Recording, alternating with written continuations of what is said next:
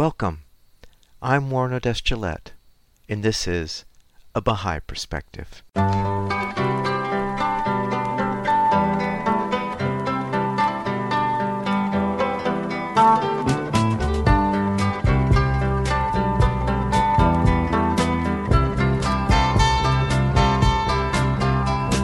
Welcome to A Baha'i Perspective. I recorded an interview with Clyde on August 23, 2021. Clyde describes her spiritual search from a Southern Baptist background in the interview. Her spiritual exploration led her to Islam and then ultimately to the Baha'i Faith. When she became a Baha'i, her horizons widened. That included a trip to Zimbabwe that had her come back with a new appreciation of her identity, which she describes in the interview. Recently, she started a support group where she lives called Made at Home that supports African American mothers who have lost their sons. I started the interview by asking Clyde where she grew up and what was religious life like growing up. I grew up in Wilson, North Carolina. My family were Baptists, Southern Baptists. My mom was a Primitive Baptist. We attended church regularly. My mom's church was in the rural area, so I didn't really go to her church a lot, but we had to go to church every Sunday, whether it was my mother's church or my aunt's church or a family member's church. But I really enjoyed the Free Will Baptist Church and their sermons. So mostly I attended the Free Will Baptist Church, but there were times that I would go to Methodist AME, and sometimes I would go to Presbyterian. It didn't really matter what denomination, as long as we attended a church service. And I also attended summer school, church summer school, when school was out. That was a regular part of my summer as well. And I come from a family of a lot of ministers, male and female. So I grew up with a very, very rich religious life. And you carried that same religious life with you through grammar school, middle school, high school, into young adulthood?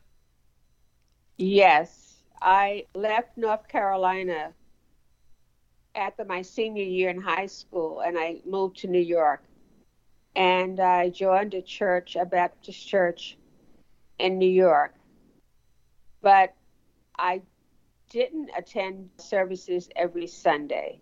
I did sing in the choir at some point, but my religious life, once I moved to New York away from my immediate family, I was living with my sisters who were living in New York at the time. It wasn't as regular as growing up. Describe for us your spiritual journey that led you to the Baha'i Faith. Well, like I said, once I moved to New York, and it was in the 60s, 1965. So as you know, there was lots of protests and huge civil rights movement.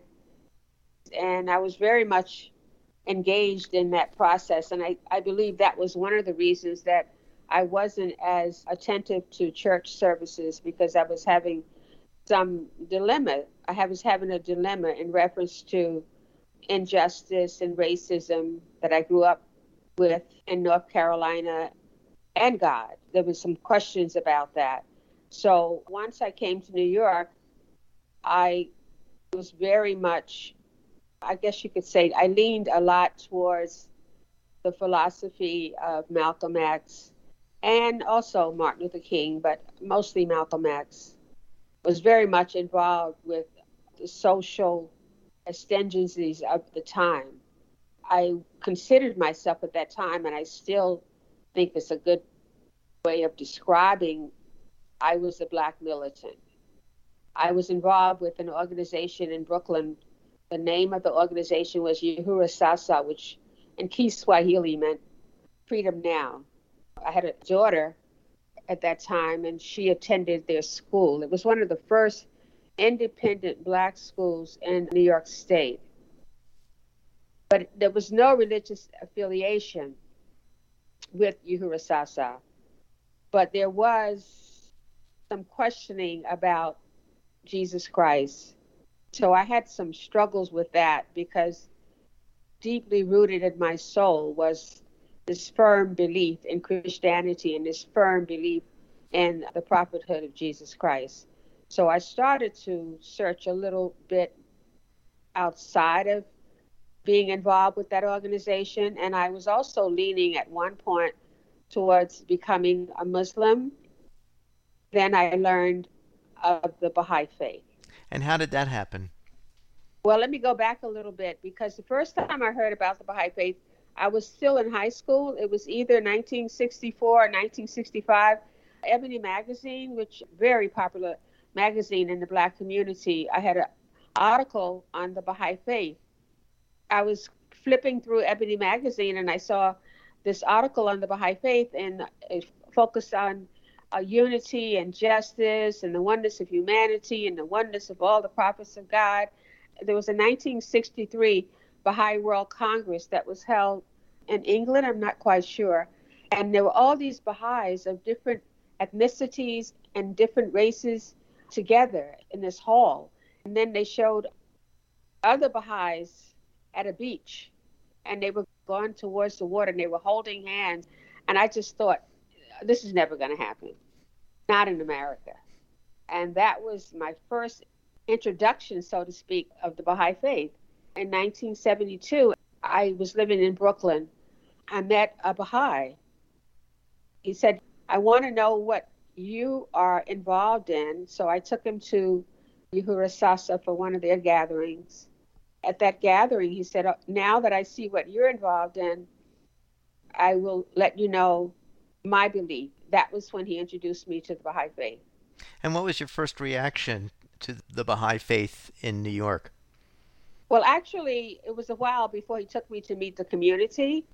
He had just come back to the States. He was an international pioneer, and that international pioneer is someone who goes to other countries to help teach the Baha'i Faith. He was coming from Australia, Samoa, Papua New Guinea.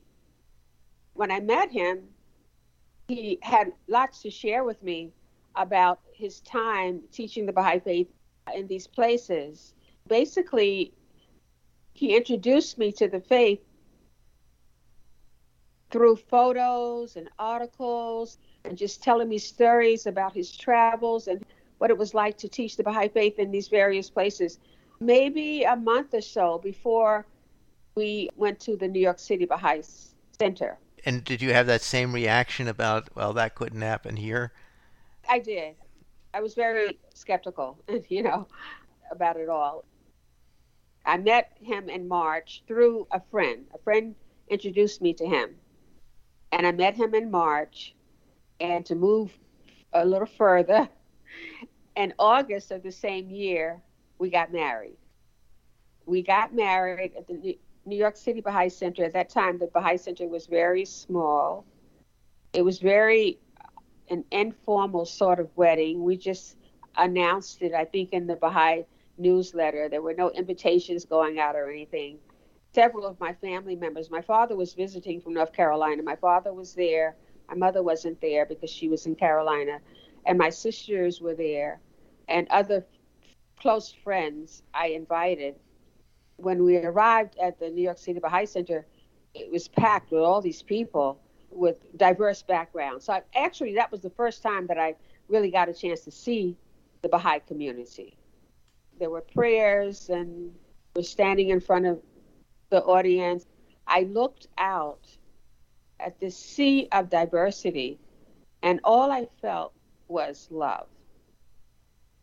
And at that moment, I turned to my husband because we had exchanged the Baha'i vows.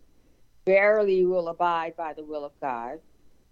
And then I turned to him and I said, I want to be a Baha'i. I became a Baha'i at that moment. What were your parents and your family's reaction to you becoming a Baha'i? They were shocked. They were very shocked because they had witnessed over the years my black militancy. That was one reason they were shocked. Oh my goodness. For years she didn't associate with people who were white. And now she's joining this religion where they're Iranians and Asians and white people. What is going on here? Also, they had the thought she just married this man that we all don't really know, and now she's joining, quote unquote, his religion.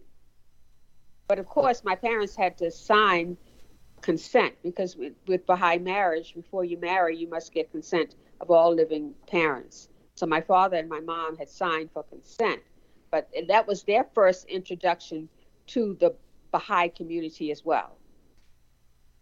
So what was your process that went from a black militant to accepting a more multiracial, multicultural perspective?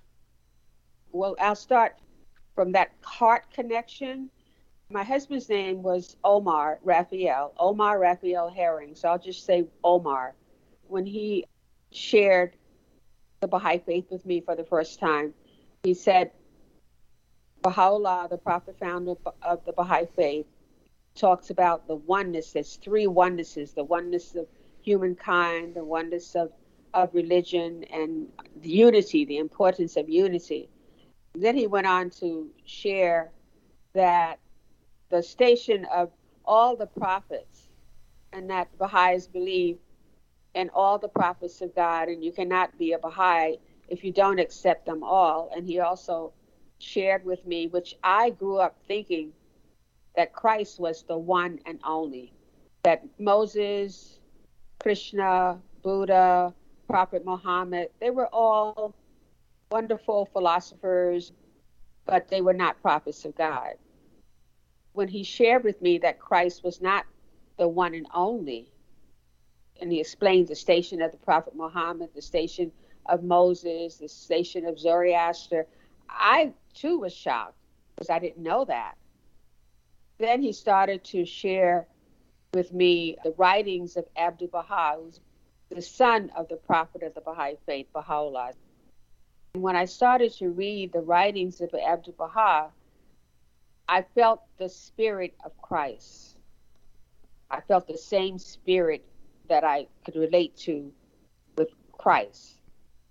And Clyde, how close were you to becoming a Muslim before then? I really was considering it. So what was your reaction when you realized the Baha'i Faith substantiated the prophethood of Muhammad? I was very pleased because it allowed me to know more about the station of Muhammad, and actually enhance my knowledge of Jesus Christ as well. And it enhanced my knowledge of Moses and all the previous manifestations of God.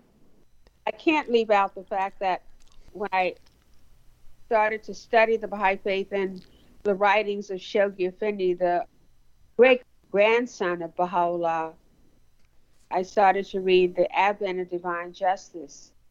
And in the Advent of Divine Justice, there is the writing on the most vital and challenging issue, focusing on the elimination of racial prejudice. And again, at first I thought, never going to happen. This is America.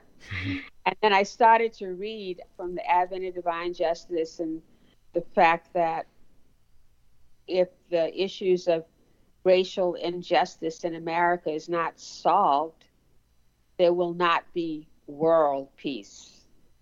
And also to really understand the spiritual destiny of people of African descent. At some point, I just thought to myself, my God, everything that I've been looking for is in the Baha'i Faith. And there's a prophet to go along with it. So that was sort of my confirmation. Wow, look at this. For years, I've been struggling with the issues of racial injustice, inequality of men and women. And here it is in the Baha'i Faith. So my eyes were open on the spiritual and social, because I thought that the elimination of racial prejudice and the injustice that we all experience in the world was a social problem. Once I started to investigate the Baha'i Faith, I realized that it was, of course, the social problem, but a spiritual problem as well. Clyde, I understand that you worked at the Baha'i UN office after you became a Baha'i. How many years were you employed there, and what is the work of this Baha'i UN office? I started to work at the Baha'i International Community in 1985, and before then I was working in the Garment District in New York City as a computer manager. And then I started to work at the Baha'i International Community in 1985. When I first started to work there, I was assisting with the computers. At that time, they had a very old computer, PDP-11. So I was managing that system. And then later on, I was assigned as the Central Services Coordinator. I was responsible for coordinating a lot of the work in the office, which had to do with the telephones and ordering supplies and making sure that all the equipment in the office ran smoothly so that the representatives to the United Nations had adequate supplies and whatever they needed to represent the Baha'i Faith at the UN. And the Baha'i International Community is NGO, which is a non-governmental organization. They deal with issues pertaining to human rights and education of children, sustainable development, various focus. They have representatives who go to the UN to represent the ideas of the Baha'i Faith, and they write statements pertaining to those ideas. And they have consultation with various other NGOs and other agencies. And it's located right across, not in the Secretariat of the United Nations building, but across the street in another building, which is not part of the UN. So my job was basically to make sure that when the representatives had to go to the UN to consult and meet with other NGOs and other agencies, when they returned to the office, whatever supplies or whatever they needed was available to them. That was my responsibility as the Central Services Coordinator. Sometimes ambassadors and heads of state would come to the office, and part of my responsibility was to make sure that they were properly received and that we had food for those kinds of events. It was a very diverse job description, I'll say. Clyde, you also worked at the New York City Baha'i Center. Where is the New York City Baha'i Center? It's located on 53 East 11th Street in New York City, in the part of New York City that is called the Village. And also, just to go back, I worked at the Baha'i International Community for 16 years. Mm-hmm. And I worked at the New York City Baha'i Center for, I think, about 6 years. I was office manager at the New York City Baha'i Center in close consultation and assisting the local spiritual assembly, which is a body of 9 elected Baha'is that administer the affairs of the Baha'i community. It was a one-person office. I was the only person in the office, but I received my guidance from the local spiritual assembly in terms of my job description and what was required of me. And Clyde, I also understand that you had an opportunity to travel to Zimbabwe. What were the circumstances that took you there? I think it was probably 95, 96, when the Universal House of Justice, the supreme governing body, the Baha'is of the world, requested that Baha'is of African descent visit Africa. Once I heard that request, I immediately decided to go to Zimbabwe. I had a coworker whose in-laws live in Zimbabwe. They were Persian Baha'is. They contacted them for me, and they said, sure, we would love to have her. And I was there for 3 weeks. When I first arrived, I arrived in Harare, And I stayed with a couple, Roy and Rena Steiner. I stayed with them, I think, for a week. And then I went to Bulawayo to stay with the Persian Sohaili family for 2 weeks. And I got a chance to really spend a lot of time at the Baha'i Center in Bulawayo and meet a lot of the indigenous Baha'is and gave public talks at the Baha'i Center on the Baha'i Faith. It was a wonderful, wonderful journey. I was also interviewed on one of the radio stations as a visiting African American Baha'i from the United States. I asked a few of the women before I left Zimbabwe if they would give me a name, an African name, and they chose the name Nomsa, which is Zulu. It means mother of kindness. So what would you say, Clyde, you took away from that trip going to Zimbabwe? Before I arrived, I thought, oh, this is going to be wonderful. I'm going to go to this country and all the people look like me and I don't have to deal with racism. I had a very strong feeling I'm going home. And then when I got there, surprisingly, all of the people that I would meet who were native to Zimbabwe, the first thing they would say before even saying hello is that you are an American. I went into the post office one day to get some stamps, and before I could even get to the window, the clerk said, you are an American. And then sometimes they would say, welcome back home, my African American sister. So actually, when I returned home, I claimed for the first time in my life the fact that indeed I am an American. With everything that I found that was difficult and hard to deal with in America pertaining to the injustice and the racism, that I would claim, yes, this is who I am. I am an American, and I will continue the struggle for the oneness of humanity and elimination of racial prejudice. So that has stayed with me over the years. Clyde, you had mentioned to me that you went on Baha'i pilgrimage. For those not familiar, what is that? The Baha'i World Center is located in Haifa, Israel. And this is where Baha'is go, their spiritual pilgrimage, a 9-day pilgrimage.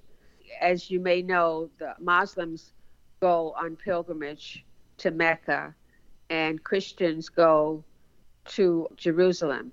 So Baha'is go to Haifa, Israel for 9 days to visit the holy shrines where Baha'u'llah, the prophet founder of the Baha'i Faith, is buried, where the Bab was a forerunner of the Baha'i Faith, is buried, where Abdu'l-Baha, Baha'u'llah's son, is buried. So we have 9 days to visit all the holy sites where Baha'u'llah and his holy family lived and died. So it's a very spiritual journey, and you meet Baha'is from all over the world who come for the 9-day pilgrimage.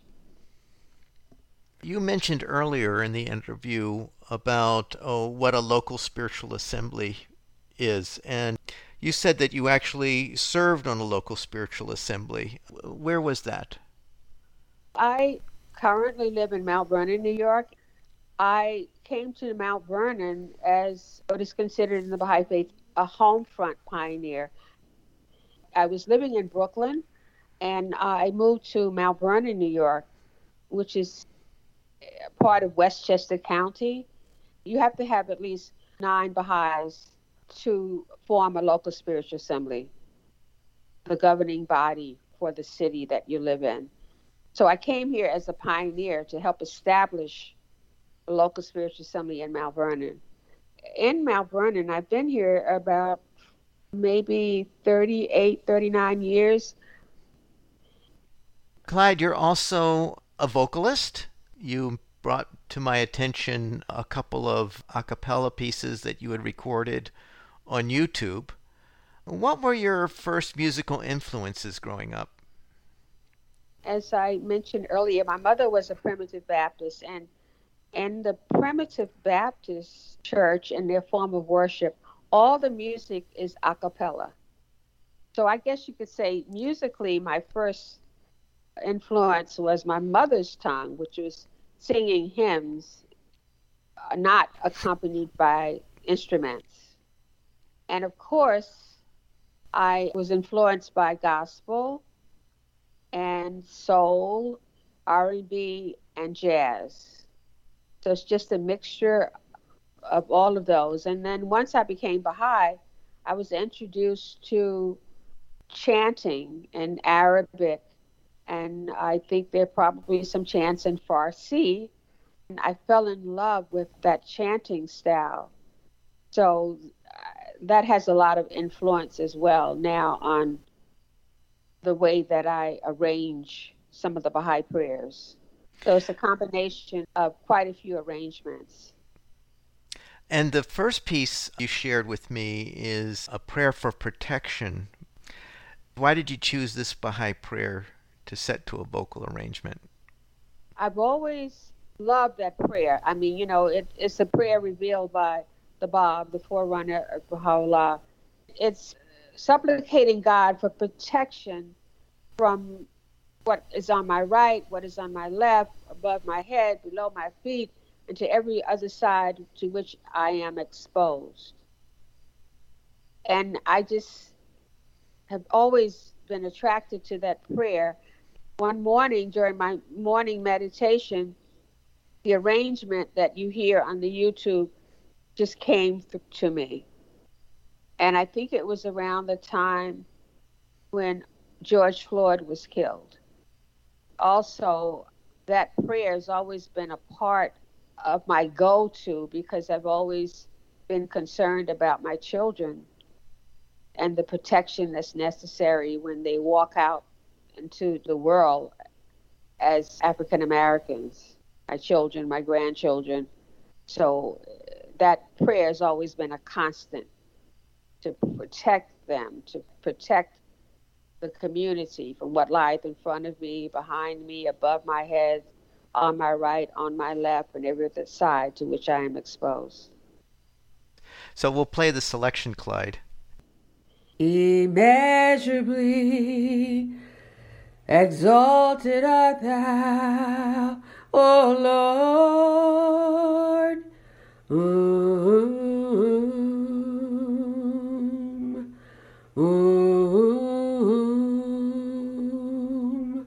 Protect us from what lieth in front of us and behind us, above our heads, on our right, on our left, below our feet.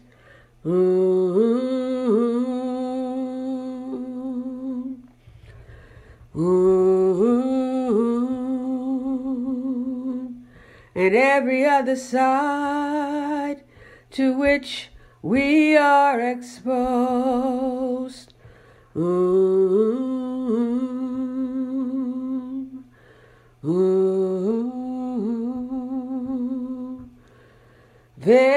Verily, verily, thy protection over all things is unfailing.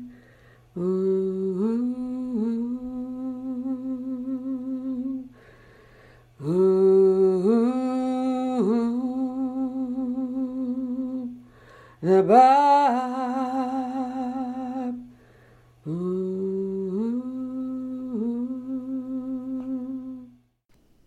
I'm speaking with Clyde Herring, a longtime Baha'i who has served on different institutions for the Baha'i Faith as well as traveled to Zimbabwe. And we had just listened to a vocal arrangement that she made a cappella from one of the Baha'i prayers, a prayer for protection, that was written by the Bab, the forerunner to Baha'u'llah in the Baha'i Faith. Clyde, this next piece, vocal arrangement you shared with me, and this one is a prayer referred to as the remover of difficulties. Why did you pick this one? And also, maybe you could describe a little bit how this vocal arrangement came into being for this prayer. Well, actually, this vocal arrangement wasn't my arrangement. It's from my dear friend Joycelyn Jolly. I have to give her credit for that.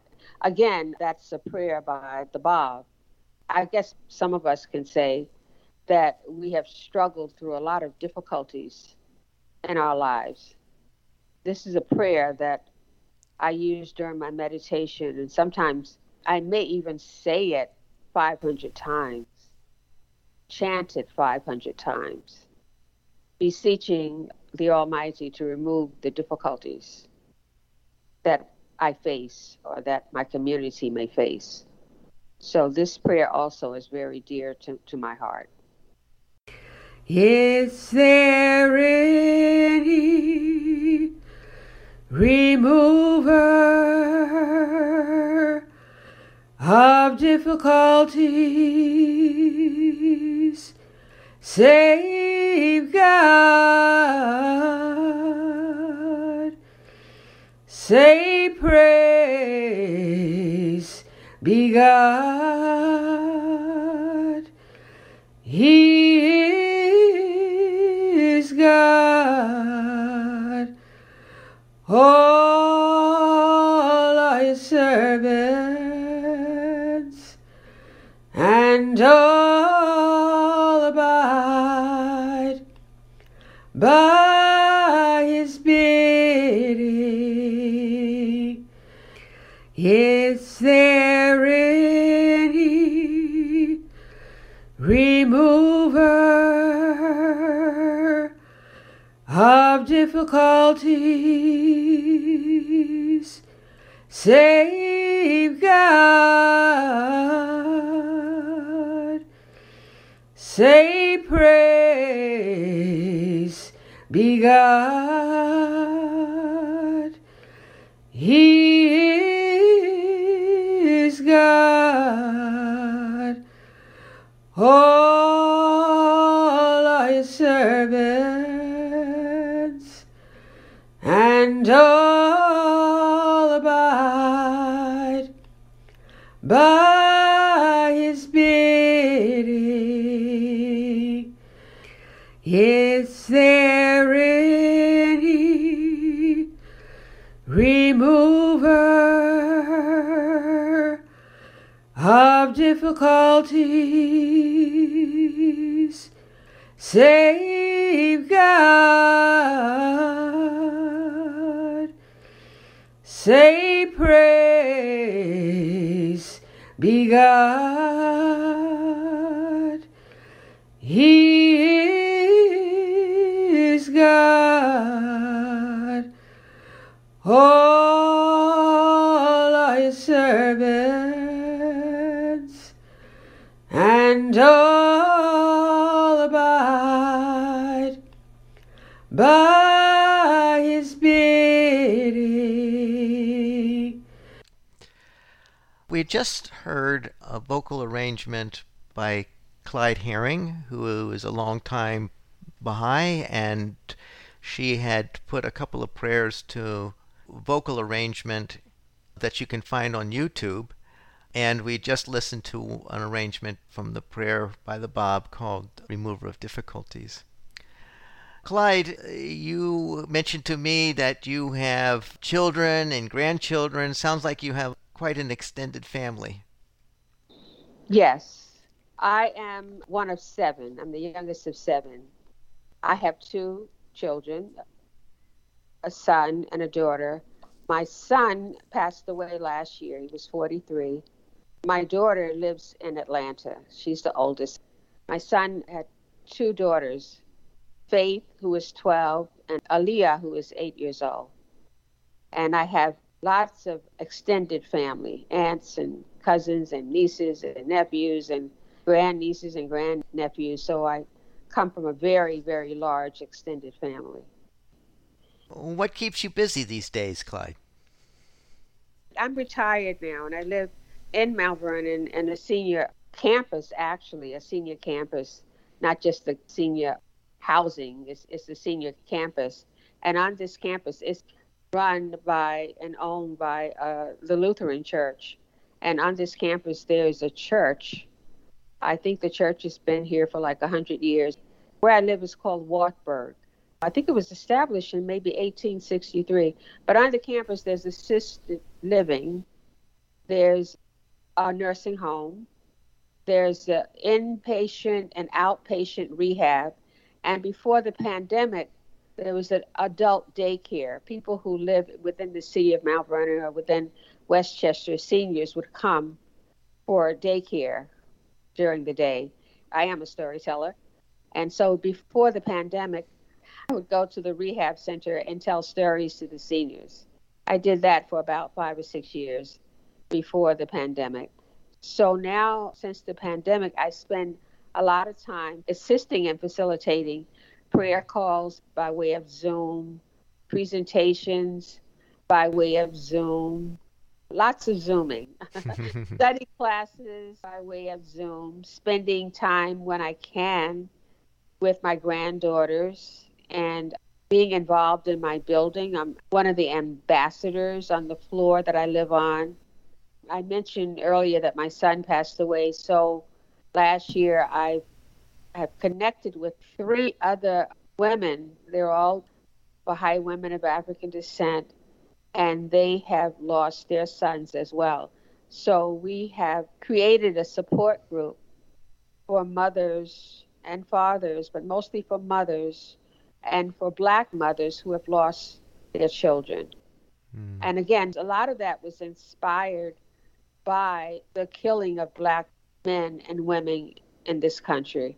So we have a support group, and we've opened it up to other mothers, regardless of their religious background.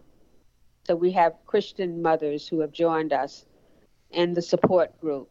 We call our group Made It Home because we feel that our sons have all made it home. I'd like to just share a quote that resonates so much in my heart because it means a lot to me. It says, Baha'u'llah once compared the colored people to the black pupil of the eye, surrounded by the white.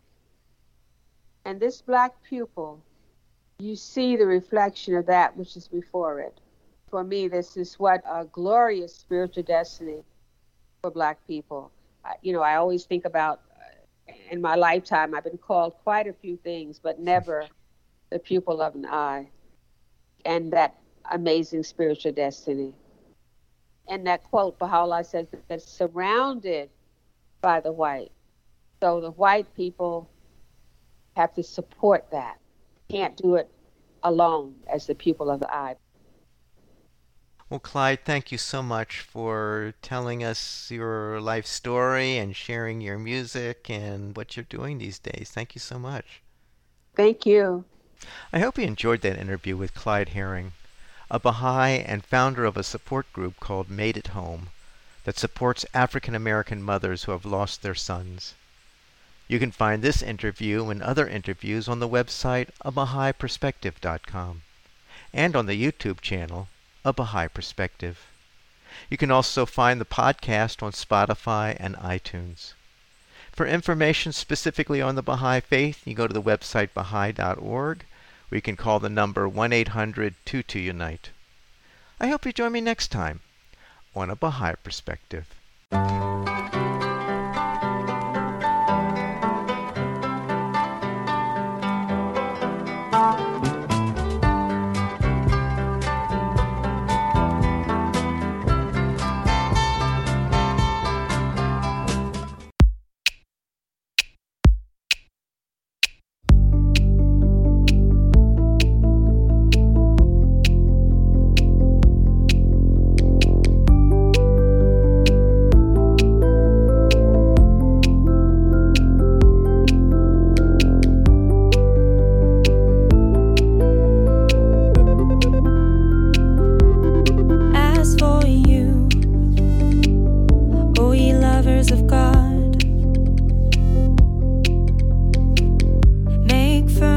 Steps in his cause. resolve that ye shall not be shaken. Though the direst of calamities assail the world, by nothing, under no conditions, be perturbed. Be anchored fast as the high mountains. Be stars that dawn over the horizon of life. Be bright lamps in the gatherings of unity. Be souls humble and lowly in the presence of the friends. Be souls humble and lowly in the presence of the friends. Be souls humble and lowly in the presence of the friends. Be innocent in heart.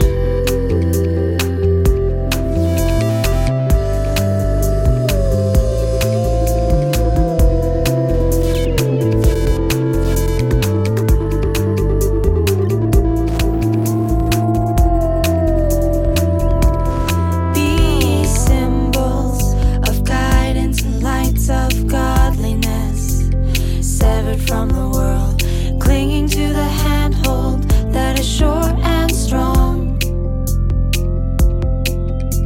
spreading abroad the spirit of life.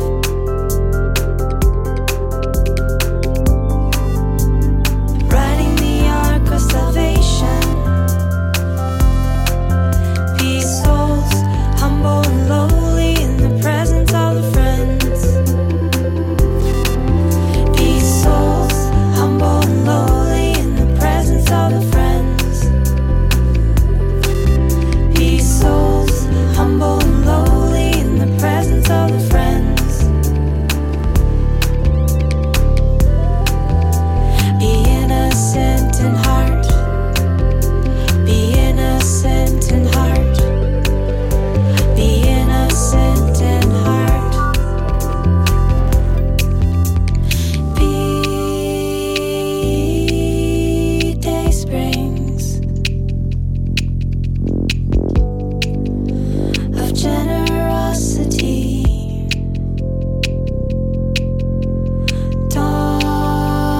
dawning points of the mysteries of existence. Be souls humble and lowly in the presence of the friends. Be souls humble and lowly in the presence of the friends. Be souls humble and lowly in the presence of the friends. Be souls humble and lowly in the presence of the friends. Be souls humble and lowly in the presence of the friends. Be souls humble and lowly in the presence of the friends. Be souls humble and lowly in the presence of the friends. Be innocent in heart. Be innocent in heart. Be innocent in heart. Be innocent in heart. Be innocent in heart.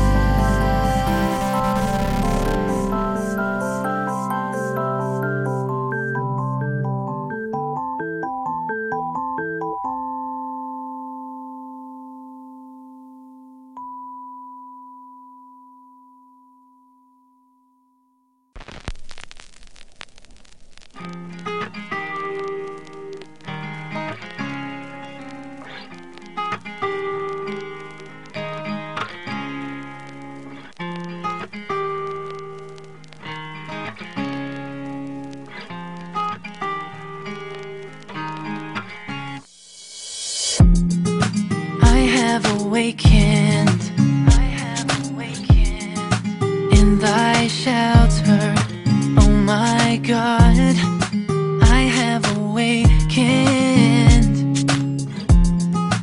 in thy shelter, and it becometh him that seeketh that shelter to abide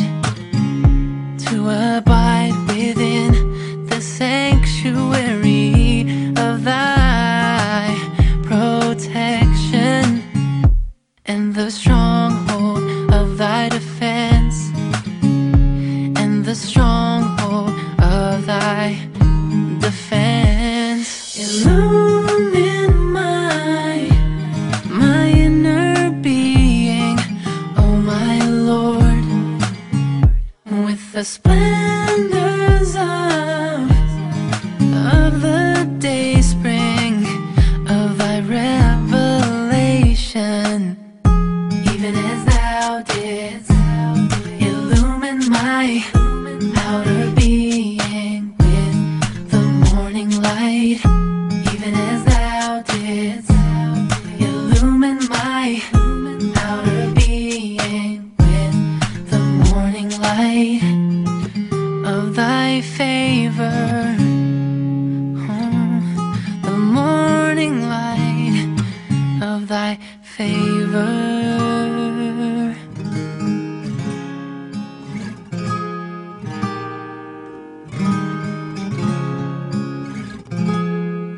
I have awakened in thy shelter.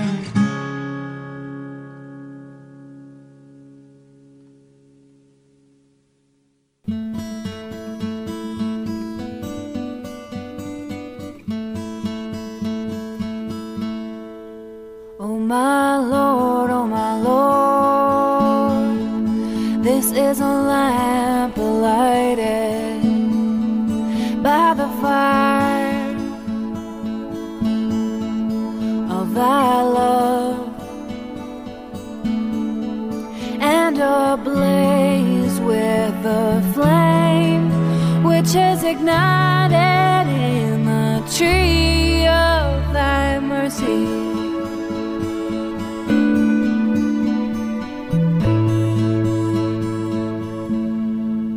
Oh my Lord, increase his enkindlement, heat and flame,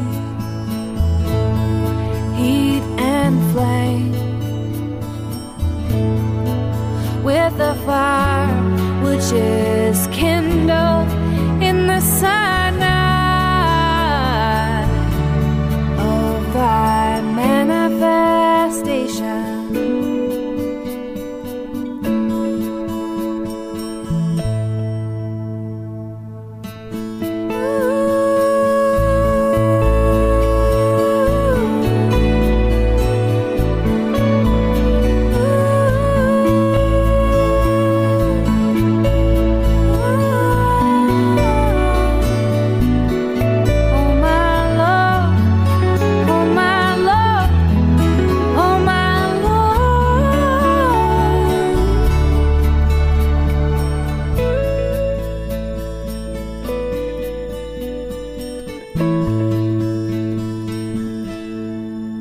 Oh my Lord, verily thou art the confirmer,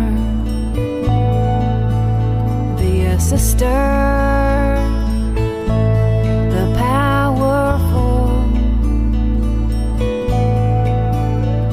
the generous, the loving. Oh my Lord, this is a lamp lighted. Increase his enkindlement, heat and flame. Increase his enkindlement, heat and flame. Oh my Lord, oh my Lord.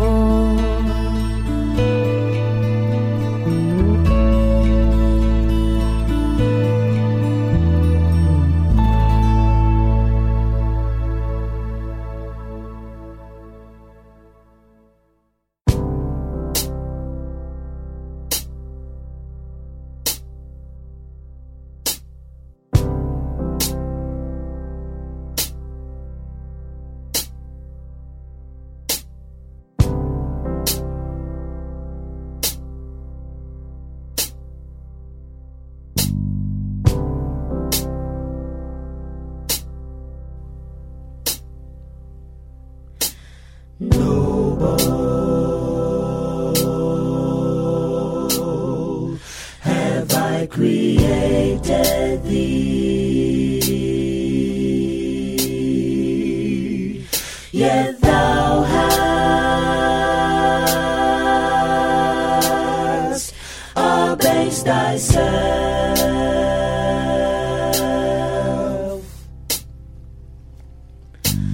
Rise then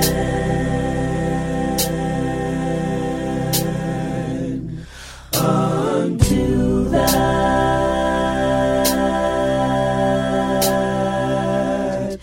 for which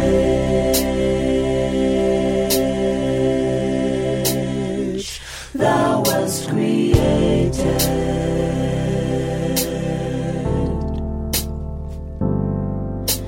Noble have I created thee, yet thou hast abased thyself.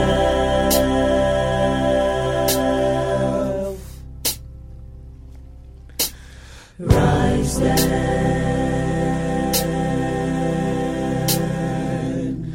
unto that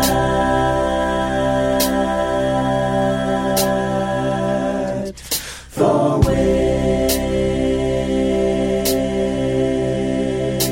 which thou wast created.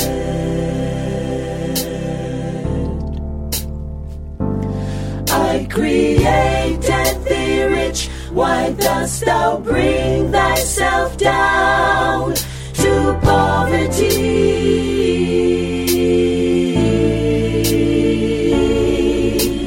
Noble I made thee, wherewith dost thou abase thyself?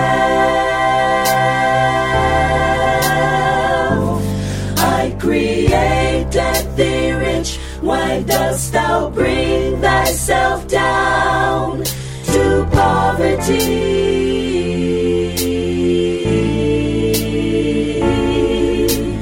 Noble I made thee, wherewith dost thou